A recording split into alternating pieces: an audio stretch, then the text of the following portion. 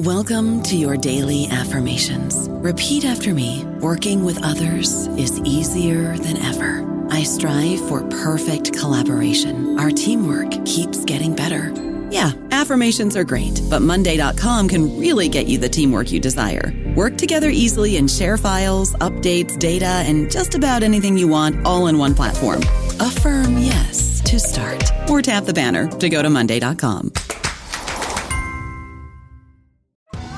Survivor 46 is here, and so is On Fire, the only official Survivor podcast, and we have a twist this season. The winner of Survivor 45, Dee Valladares, will be joining us every week. We're going behind the scenes of the biggest moments, the how and the why things happen, and the strategy and analysis you can only get from someone like me, a Survivor winner. Listen to On Fire, the official Survivor podcast, wherever you get your podcasts. With threats to our nation waiting around every corner, adaptability is more important than ever. When conditions change without notice, quick strategic thinking is crucial. And with obstacles consistently impending, determination is essential in overcoming them. It's this willingness, decisiveness, and resilience that sets Marines apart. With our fighting spirit, we don't just fight battles, we win them. Marines are the constant our nation counts on to fight the unknown. And through adaptable problem solving, we do just that. Learn more at marines.com. Welcome to the New Books Network.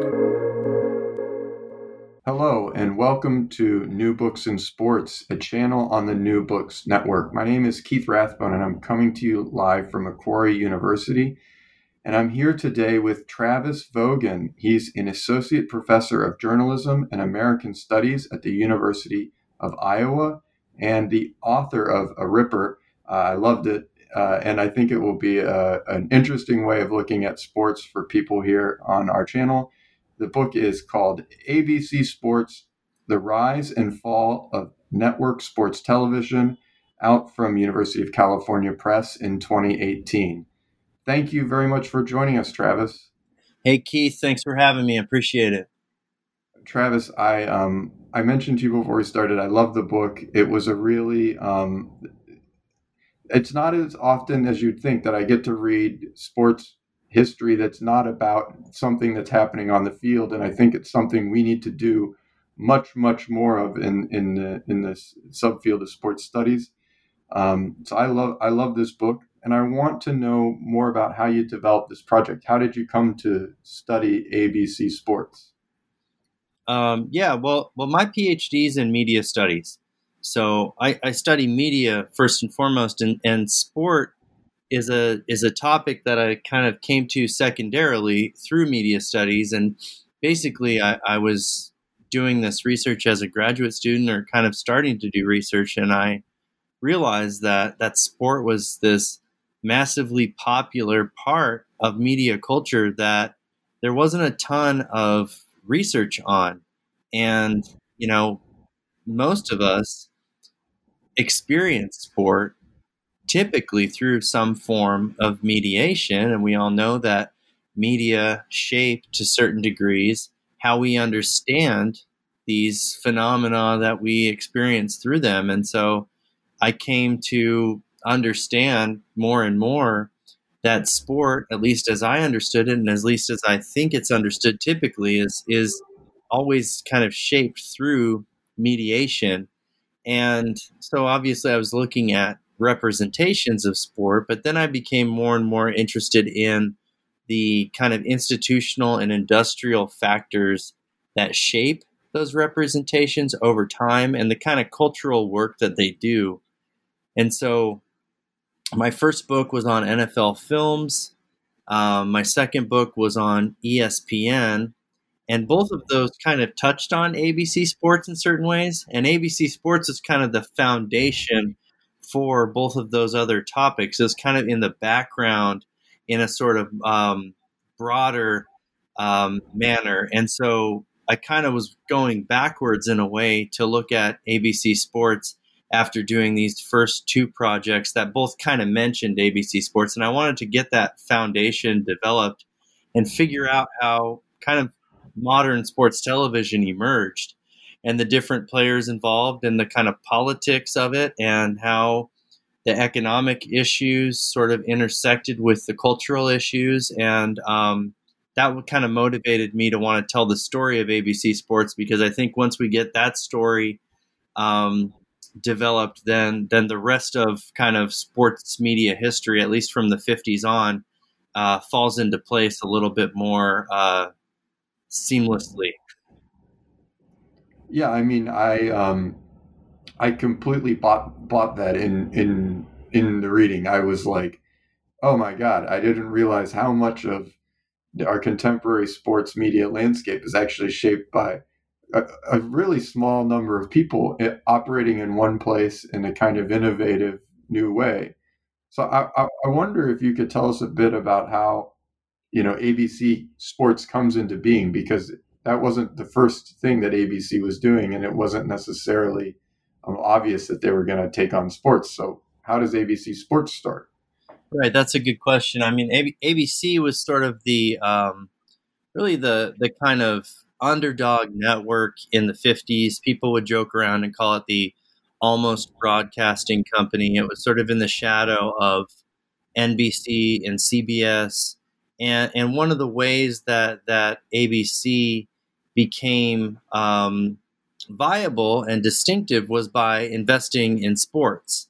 And they started producing this sports programming, and one of their producers, this person named Roone Arledge, was developing kind of an aesthetic that, as he put it, tried to add show business to sports. I mean, most times when sports was represented in early television, it was kind of a knothole in the fence approach. Sorry, Keith.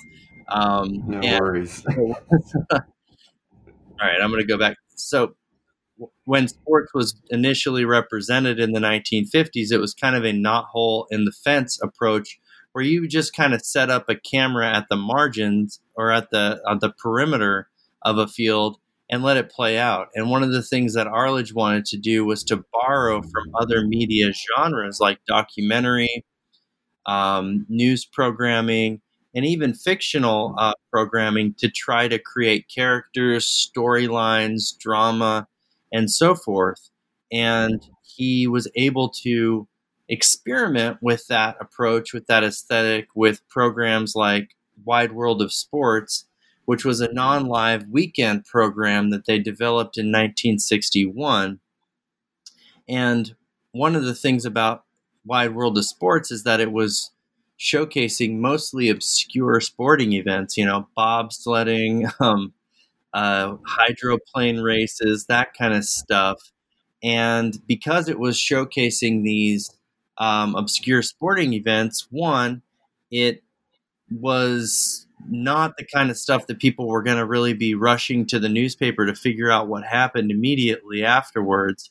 And so they had a little bit of space, and they were able to depict these things non-live, and to do so in a way that made them entertaining. And you really have to make a bobsledding race entertaining in order for people to enjoy it. And so they created this distinctive aesthetic approach to showcasing sports on TV, and that sort of paved the way for them to do the Olympics, for instance. And they kind of developed that same approach to launch Monday Night Football, and then that sort of built into, the template for what we now identify as kind of the commonplace aspects of sports television, where before a game, they're introducing a player and talking about, talking about how, for instance, a player's uncle died of COVID, a couple months ago, and how they're struggling with that and dealing with getting back on the field amid this adversity. That sort of storytelling aspect was something that we can kind of trace back to Roone Arledge and ABC Sports. Yeah, the character of Roone Arledge, I almost wondered if this could have been written as a biography, because he dominates in some ways the story, but he's also so particular. I'm reading it and I'm having like real Mad Men vibes, and he's definitely of that era. He's of that 1950s executive era, New York City. He was deeply influenced by, for instance, Playboy, and wanted to develop something that would attract men and and that would sell advertising to men. And what could be better to do that than sports? And so he was this kind of impresario type figure for ABC, and really kind of a personification of ABC Sports, which he presided over for quite a long time. And he was also this kind of entrepreneurial sort. He eventually became the president also of ABC News, based in large part on how ABC Sports was covering the Olympics. In particular, the 1972 Olympics in Munich, which we all know are famous because of the Black September kidnappings and murders. And they basically covered that like a live news event. In a way, it was one of the first sort of live news events that was on TV that people were experiencing as it happened. And based on that, ABC wound up putting, or based in part on that, I should say, ABC wound up putting Arledge in charge of ABC News, which was reinvented through the lens of ABC Sports, and which quickly became kind of the most popular network news outlet that other networks started mimicking. So one of the things about this book that I try to emphasize is that it's not just about ABC Sports isn't just about sports, but it's about these other genres as well. So the ABC Sports practices wound up kind of reshaping network television news. And a lot of other ABC Sports programs had impacts across other genres as well. For instance, I look at how the miniseries Roots sort of grew out of the programming practices surrounding Monday Night Football and the ABC Movie of the Week, in terms of how they were dealing with racism and multiculturalism in the early 1970s, and how they were programming these sorts of crossover events in prime time, and how Monday Night Football sort of dovetailed with how they wound up programming Roots and Brian's Song and those sorts of shows. So I wanted to show that ABC Sports was producing sports programming, but it also had impact on other genres of television beyond just sports. I think that when we look at sports television and we just kind of isolate it within that genre, we actually miss quite a bit. Yeah, that certainly came through in the reading. I mean, I don't come from media studies, so I can't comment as much on that from someone from that perspective. But from the perspective of an historian, it seemed very clear to me that Arledge's his innovations were bleeding out into other sectors of the network, and also in other networks were picking them up. And that was, I think, one of the really rich parts of the story, is just how overlapping all of these things were in terms of personality, production techniques, aesthetic values. And then once I got to the end of the book, I was like, oh, television makes a lot more sense in some ways. Well, that's the idea. You want to be able to use, sports television is this kind of, it's this thing unto itself. It's very popular in academic circles. It's kind of marginalized, but it's had a significant impact, not just on sports, but on media more generally. If we look at kind of what drives media, popular media, a lot of times sports sits at the center of that. And I don't think that, as a scholarly community, we've dug into that quite as much as we could, and as we probably will, as we continue to kind of build out this topic. So it was exciting to kind of be on the early end of that. Okay, so we're hopping all over the book in some ways, and I should tell listeners that the book proceeds very, very much on a kind of chronological. It does trace that rise and fall. So the second chapter of your book, in many ways, illustrates how Roone Arledge and others at ABC Sports were attempting to create this kind of media, let's say media product, because they previously only had these kind of like obscure sports, and sure, some people watched them and it didn't cost that much to get the rights to show them, but that wasn't, their aspirations were much bigger. So how did they grow into a company that could eventually cover the Olympics? That wasn't what they were able to do at first. So how do they make that leap from kind of fledgling company with a good idea to dominating the sports sector and really bringing ABC up to the height of the network competition? Yeah, and you make a good point, because they really didn't have the premium sports until later on, and they started with a lot of these sports that were kind of more Olympic sports, but they definitely weren't broadcasting the Olympics right off the bat, and they did so through kind of a combination of establishing certain connections to the more obscure sports, but also gaining accolades for their quality, right? And suggesting that they were doing more than just showing sports. One of the big things that they would do with Wide World of Sports in the first couple of years was to showcase the USSR track meet. And they would sort of tap into these Cold War tensions in depicting this track meet and look at the kind of issues of diplomacy and all that sort of stuff that were coursing through this sporting event, and really kind of probe that, obviously exploiting some of the Cold War tensions, but also kind of exploring some of those Cold War tensions. And they were able to use that kind of identification with some of those events in order to parlay that into contracts for the Olympics. And the Olympics contracts actually at this point really weren't that coveted, certainly not in the way that they are now. So it wasn't quite as complicated back then to get a contract to showcase the Olympics as it is today. Most of their Olympics coverage when they first started doing it in 1964 wasn't live. And so they were really kind of using the Wide World of Sports template to develop an approach to doing the Olympics. And that eventually kind of cascaded into an approach that was more immediate and based on live coverage. And they would integrate kind of their more Wide World of Sports oriented taped coverage in it, and do kind of taped programs before the events to kind of set them up. And so it really was kind of a gradual process.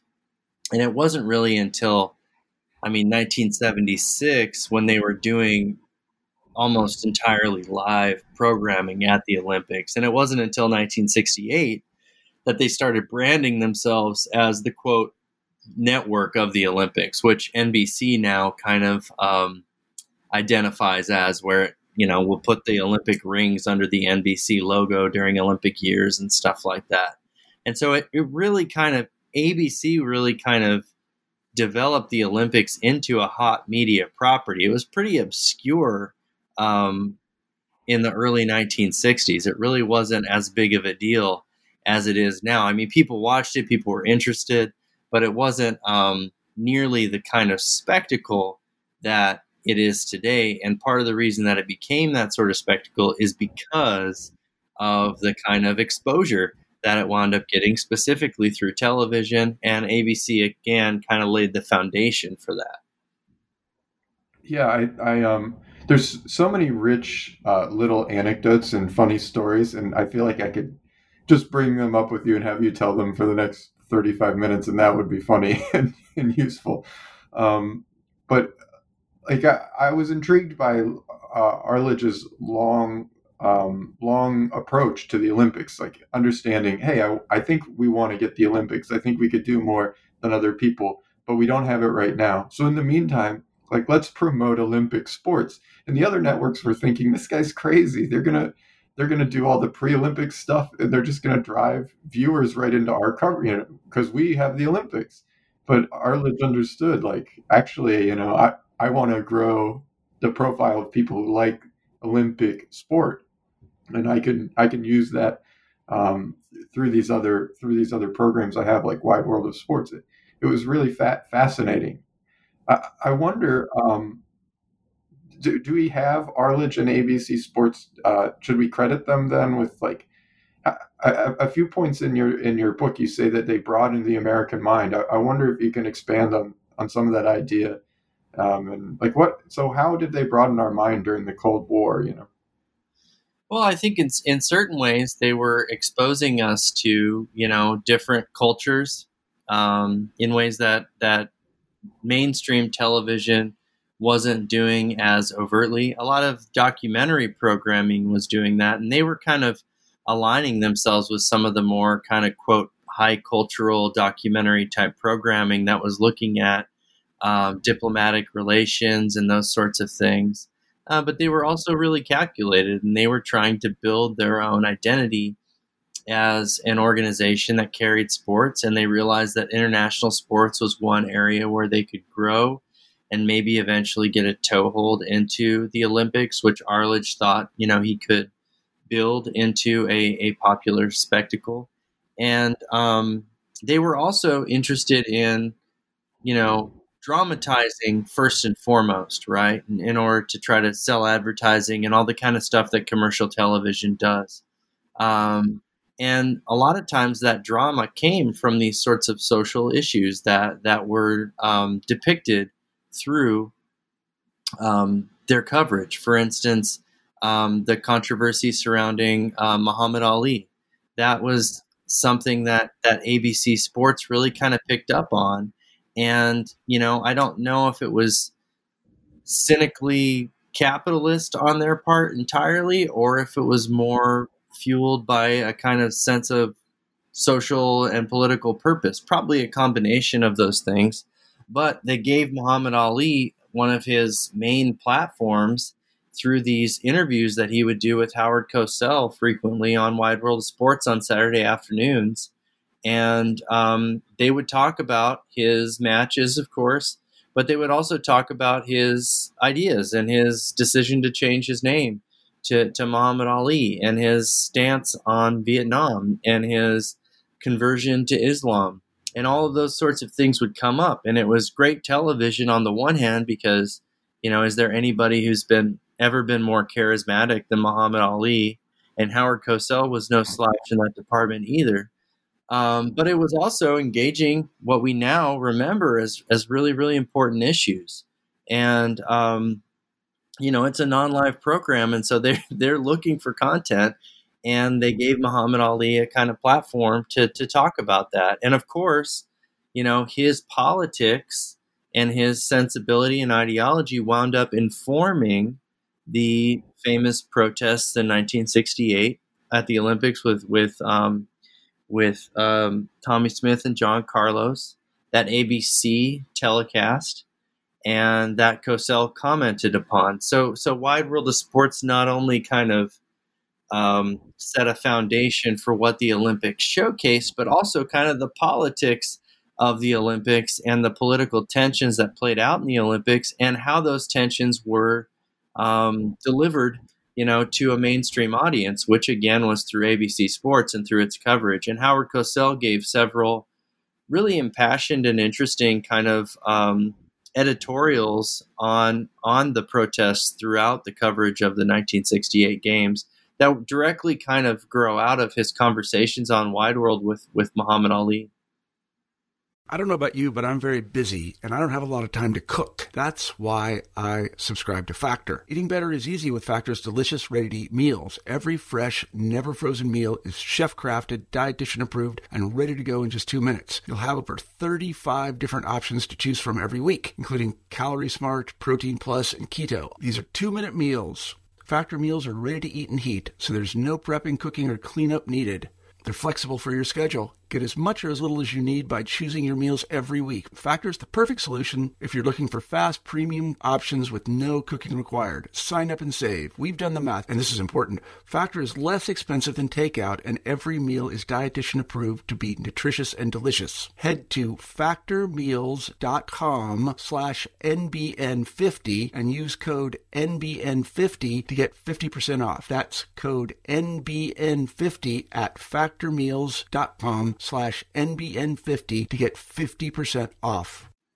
Yeah, one of the rich parts of your book is that you're kind of intricately weaving, maybe that's not the way I want to say it. You're dealing with a network that seems to have very different, at sometimes, stakes involved in their decisions. Like, obviously they want to make money, but maybe as much as they want to make money, they want to make great programming. And so they bring on celebrities like Cosell and Muhammad Ali, but that also requires them to take on some of the most pressing issues of the day, like the immense racial tensions that in many ways Muhammad Ali embodied, right? Not to mention the Vietnam War. So I guess. How did, when you were writing the book, and maybe just how do you see this also, like what was the network trying to do? Like how was Arledge trying to navigate all these different things? Because it seems sometimes it seemed like a pretty difficult problem for them to solve. Well, I mean, I think it would be an overstatement to suggest that ABC ABC Sports was a bunch of activists. I don't think that's the case. I think they first and foremost wanted to create interesting and provocative television. And I think that in order to do that, they had to put sports in dialogue with culture. And when you put sports in dialogue with culture, you touch on all of these interesting ideas that sports are always in conversation with, whether it's racism or gender discrimination or the kind of economic exploitation that is always kind of at the center of a lot of athletics, and those were things that Arledge didn't want to shy away from. And I should have mentioned this earlier, but as much as he wanted to be entertaining, he also wanted to be journalistic, right? And so they weren't shying away from those kinds of ideas.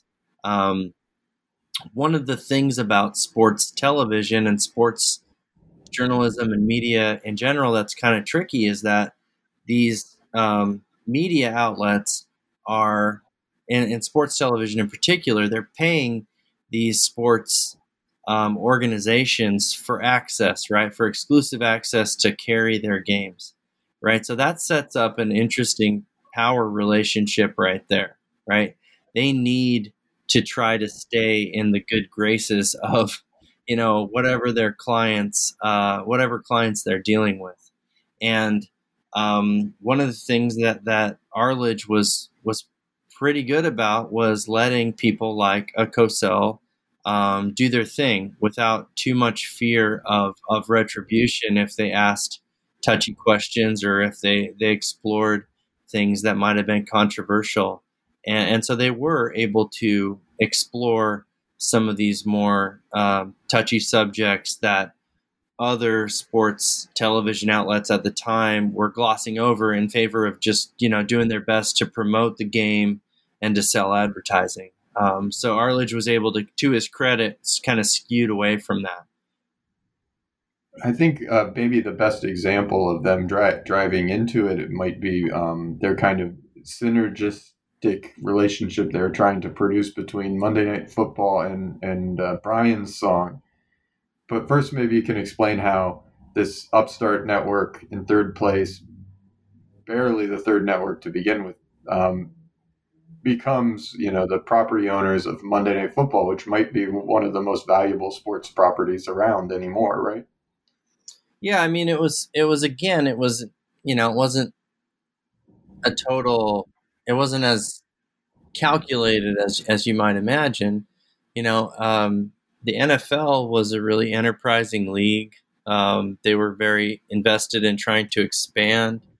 By the time that Monday Night Football started, which was in 1970, they were still not quite the kind of juggernaut that they are today. It was not too long after the NFL-AFL merger and so forth. And they wanted to expand. I mean, they would have loved to have games on Friday nights, but those were when high school games were. And they would love to have games on Saturday nights, but that's when college was playing. And so Monday night wound up being the only night that really made sense. And the other networks already had stuff going on Monday nights. And so, Arledge and ABC were really the only network that was willing to displace their primetime programming on Monday evening to show football, to show live football. Because at the time, most of the weeknight primetime programming was sitcoms and whatnot. And so folks at the networks were worried that families wouldn't want to watch a football game during prime time because that's when you watch sitcoms like All in the Family and stuff like that. So it wasn't as if the networks were clamoring for the opportunity to show football in prime time. ABC, again, was kind of, in a way, I guess, lucky to have it the position that it did in relation to the other two networks. And it was able to, create space for Monday Night Football. And so it wasn't quite as calculated or sort of, genius as you might think for ABC to create this program. It was just something that they thought that they could do. And Arledge believed that he could extend kind of the entertainment-driven practices that drove his other sports programming and make it work for prime time by adding a bunch of other stuff to Monday Night Football. Like, for instance, putting 3 people in the booth during Monday Night Football, making it kind of more of a talk show in certain ways, having celebrity guests on at halftime. Like, somebody would just pop in, a celebrity, if they were in like Los Angeles or New York or something like that, just to kind of chat with the folks who were in the booth. They had Reagan and Lennon at the same time. John Lennon, right? And on one episode, they had both John Lennon and Ronald Reagan. And later on, they actually wound up kind of being one of the first outlets that announced John Lennon's assassination. They kind of broke that news for ABC, which was kind of an interesting move. Normally you'd cut to the news division to break that news, but they had Cosell do it on Monday Night Football. Anyway, and it was this kind of crossover show that was able to somehow showcase football in a way that attracted a primetime audience. And it really kind of disrupted television, to use a kind of more contemporary term. Bars started installing televisions because they felt like they were losing clients or clientele on Monday nights. So it kind of had impact far beyond just kind of primetime programming as well. And, interestingly, Monday Night Football was one of the most racially diverse programs, primetime programs in 1970 anyhow. We don't oftentimes think about, television as kind of, or sports television as kind of leading the charge in terms of racial diversity on television. But really, we're seeing more depictions of non-white people on this program than we are on most any other program during the time. And one of the things that ABC was also doing was creating these movies of the week. And Brian's Song, which was based on kind of a memoir by Gale Sayers about his friendship with Brian Piccolo, wound up being aired during the second year of Monday Night Football. And it was about this interracial friendship between these two football players. And Monday Night Football kind of helped to promote Brian's song kind of implicitly. There was actually a game between the Bears actually played in a game the night before Brian's song premiered, which concerned the Chicago Bears. And one of the things that was happening is that Monday Night Football was kind of brokering this idea of racial harmony through the NFL. And this was all in the backdrop of some criticism that the National Football League was getting for racism at the time. And so the NFL and ABC was kind of working together to create this sort of weird picture of racial harmony in sports that sort of grew out of some of the other things that ABC Sports was doing with Muhammad Ali and also the 1968 Olympics, in order to confront, but also maybe even gloss over to a certain degree, some of the racial tensions that were happening in sports. One thing that your book shows, and you've brought it up a couple of times here chatting now, is, ABC seemed to benefit, ABC Sports, I should say, pardon me, seemed to benefit from having, Roone Arledge's particular vision. He seemed to be a man at the right place at the right time and have, in some ways, kind of very innovative ideas about production value, about what sports could be, about how sports could contribute to narrative, and an eye for good talent. But he also happened to be at the right place at the right time, or ABC Sports happened to be at the right place at the right time. So I'm wondering then if we can circle back to something you already mentioned, which is Arledge becoming also the head of ABC News, and this happening after the Munich games. And so can we talk a bit about how that happened and how then ABC Sports, changed the way we do news? And obviously, given that we're taping this during the presidential election in 2020, I mean, we're seeing some of that narrativity at work, right? So how does this all work? What's the relationship between ABC Sports and ABC News, and what does ABC Sports give to news programming in the pre-cable era? Yeah, that's an important chapter. One of the things that Arledge had accomplished by the early 1970s was that he had helped to put ABC as a network on the map, primarily through its sports coverage. That was kind of its calling card, the network of the Olympics and so forth. And his Olympics coverage was kind of where all these bells and whistles wound up being showcased and put on display. And Munich they kept kind of upping the ante for these Olympics as they got the contracts. And Munich wound up being one where they had, more cameras than ever before, more personnel than ever before, more live coverage than ever before. And so they were really set up to show us this event from all of these different sorts of angles. And when things went down with the, Black September attack, they were able to stay on the air and they were able to get the space from the network. And they wound up basically covering this in the same way that you might see a big story being covered on a contemporary cable news channel or current cable news channel. They had their main anchor, Jim McKay, who was normally providing, updates as to what was going on in the different events. They had people kind of in the field. They had people sort of outside of the building where the terrorists were. They had cameras set up everywhere, and it was this really kind of innovative and also probably lucky instance where they were able to showcase this event that had kind of captured the attention of the world, which was precisely what the Black September people were hoping to do. Unfolding live on television, and of course, and eventually the tragedy of it all unfolding live on television.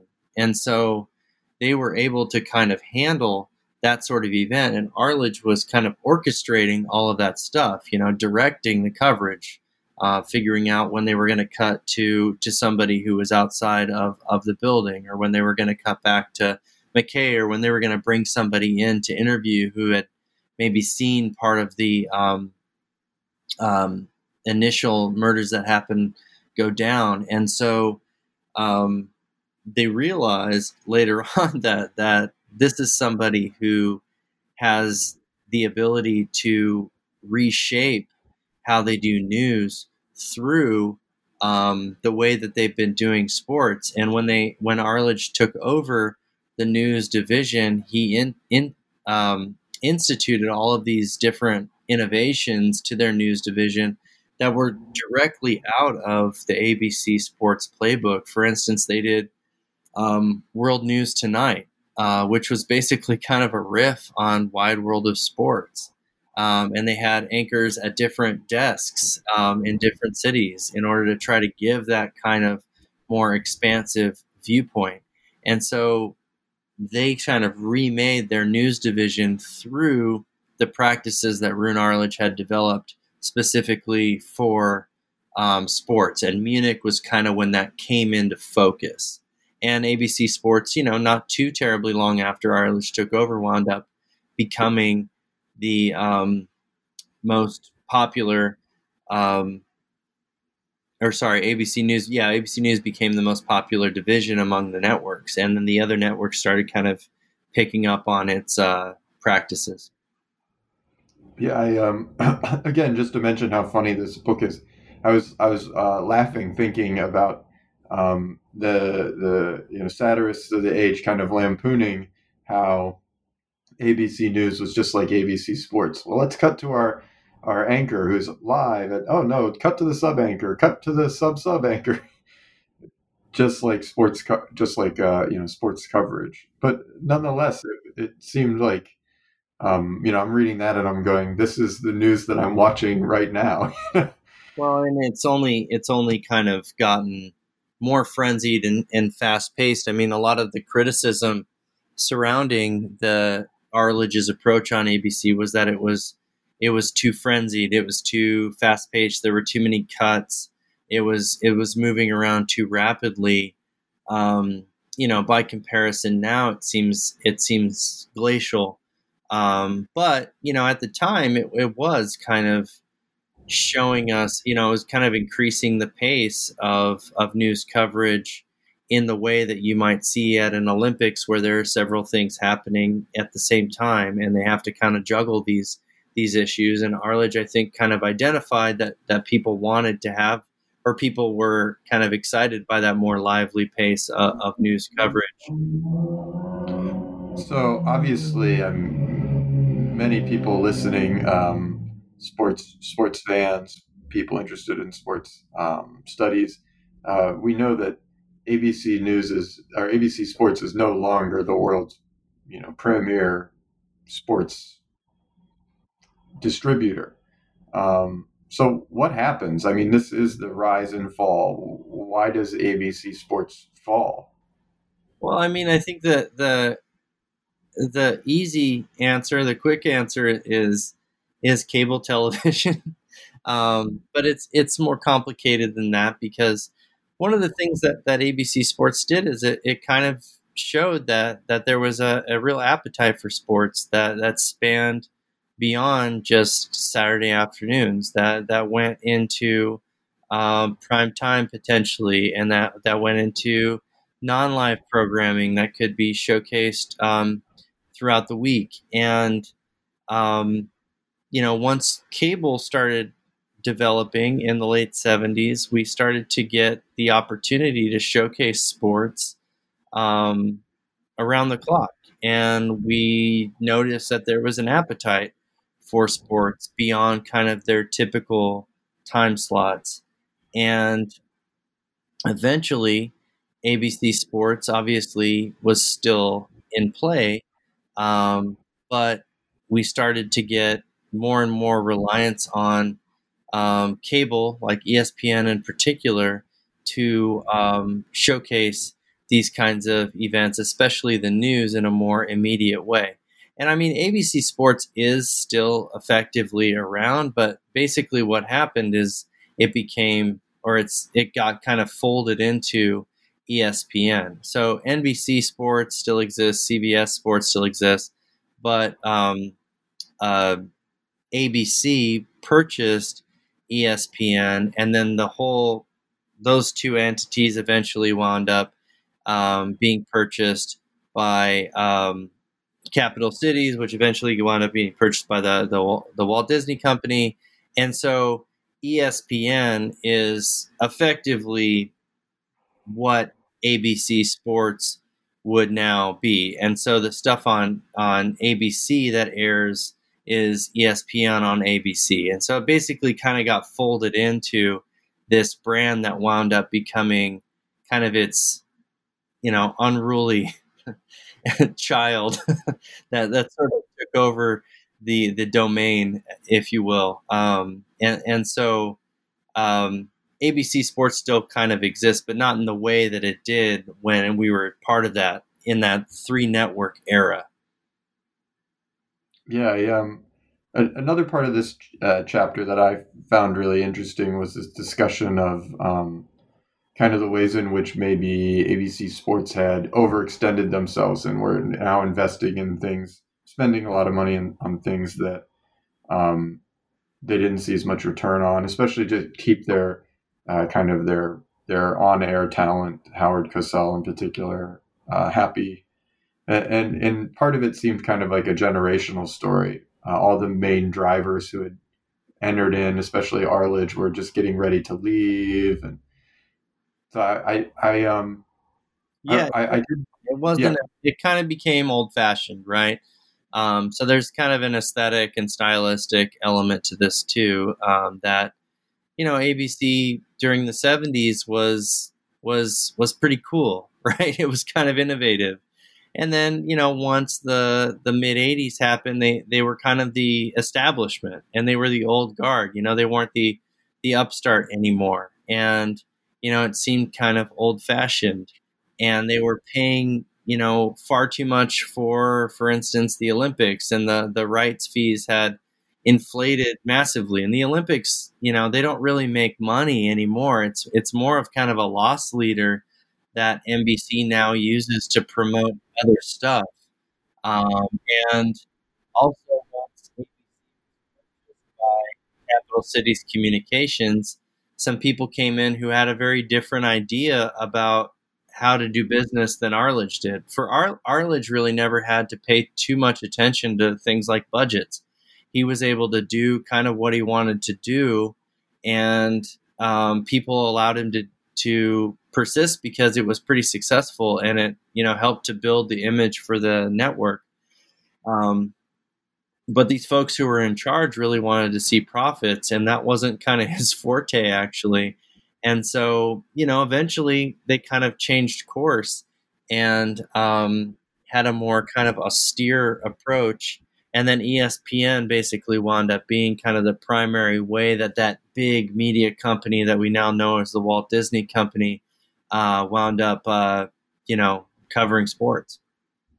Yeah, it seemed like maybe Arledge had never had somebody tell him before, well, if we cut all this, our stock price will go up. And at that point, it's totally in that way. I think he was really left. He was able to kind of indulge, in ways that few other people are, and he was able to kind of take chances and innovate and probably pay people way more than he should have been paying them, and that wasn't from a business standpoint sustainable, but from kind of a aesthetic, stylistic, and cultural standpoint, there were a lot of benefits to that.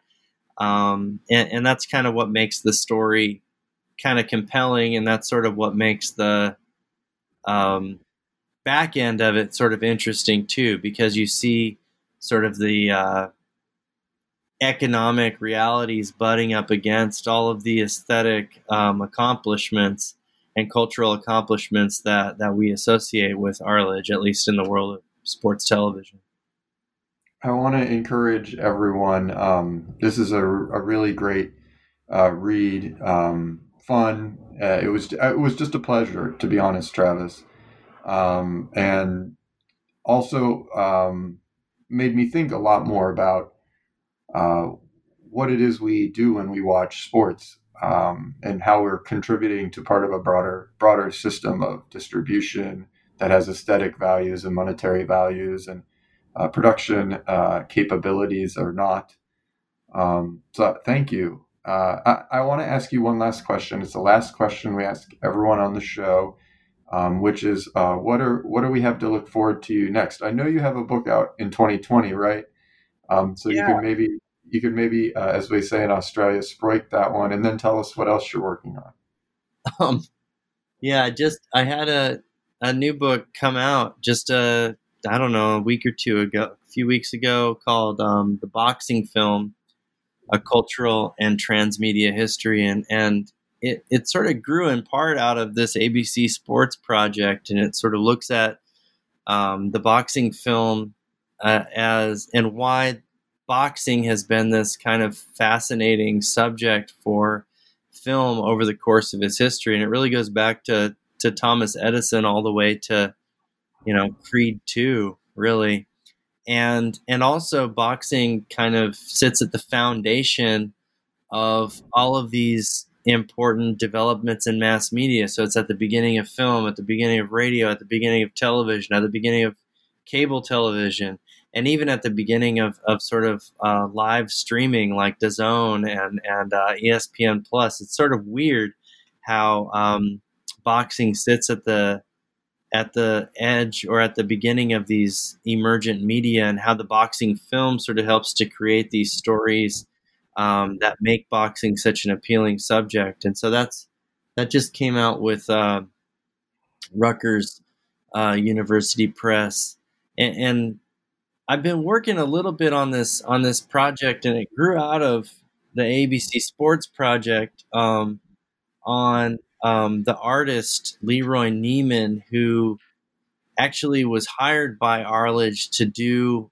on-air paintings and sketches of the sporting events that ESPN was covering in Munich in '72, and then in Montreal in '76.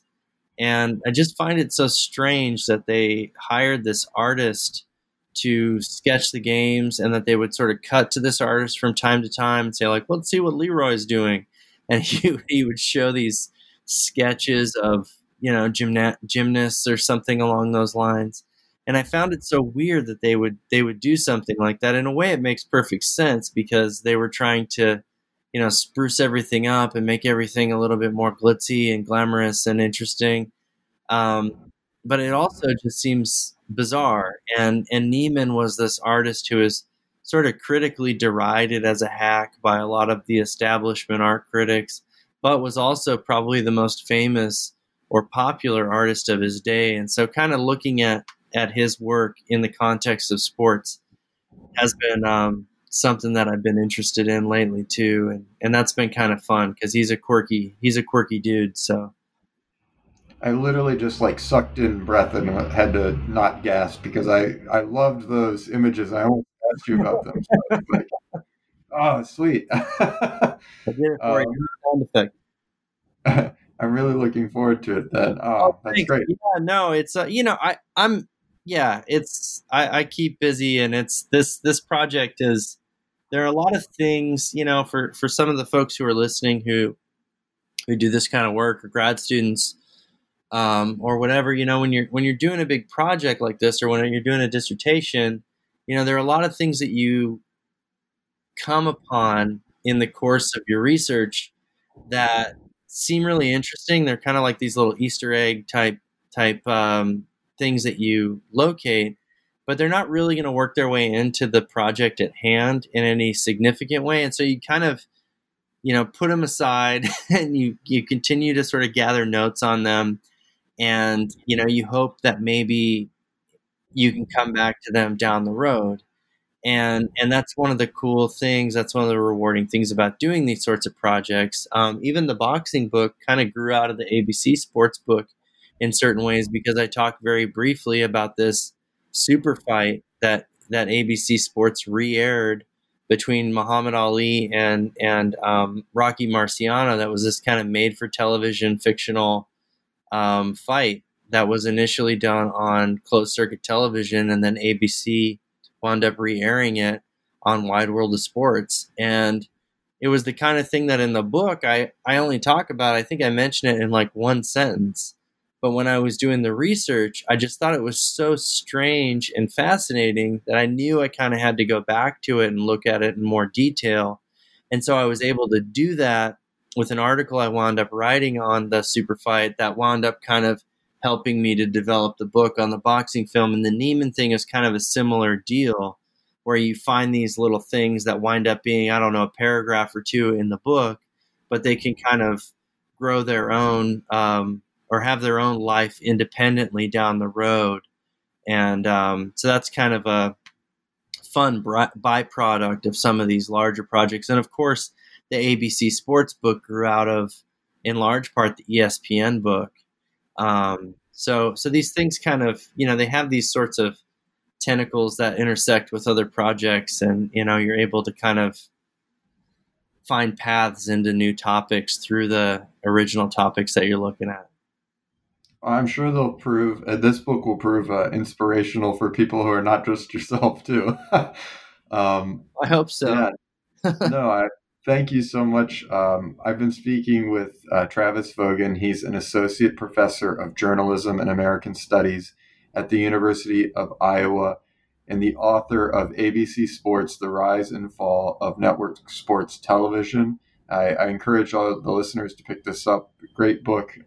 So much richness in terms of its scholarship, but also just fun to read, which is not always the case with as important scholarly works.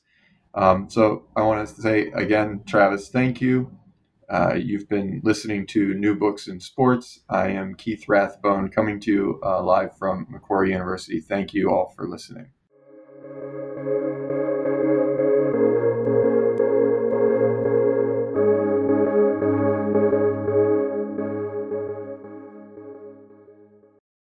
Hello, it is Ryan, and I was on a flight the other day playing one of my favorite social spin slot games on ChumbaCasino.com. I looked over at the person sitting next to me, and you know what they were doing? They were also playing Chumba Casino. Coincidence? I think not. Everybody's loving having fun with it. Chumba Casino is home to hundreds of casino-style games that you can play for free anytime, anywhere, even at 30,000 feet. So sign up now at ChumbaCasino.com to claim your free welcome bonus. That's ChumbaCasino.com and live the Chumba life. No purchase necessary. VGW. Void where prohibited by law. See terms and conditions. 18+.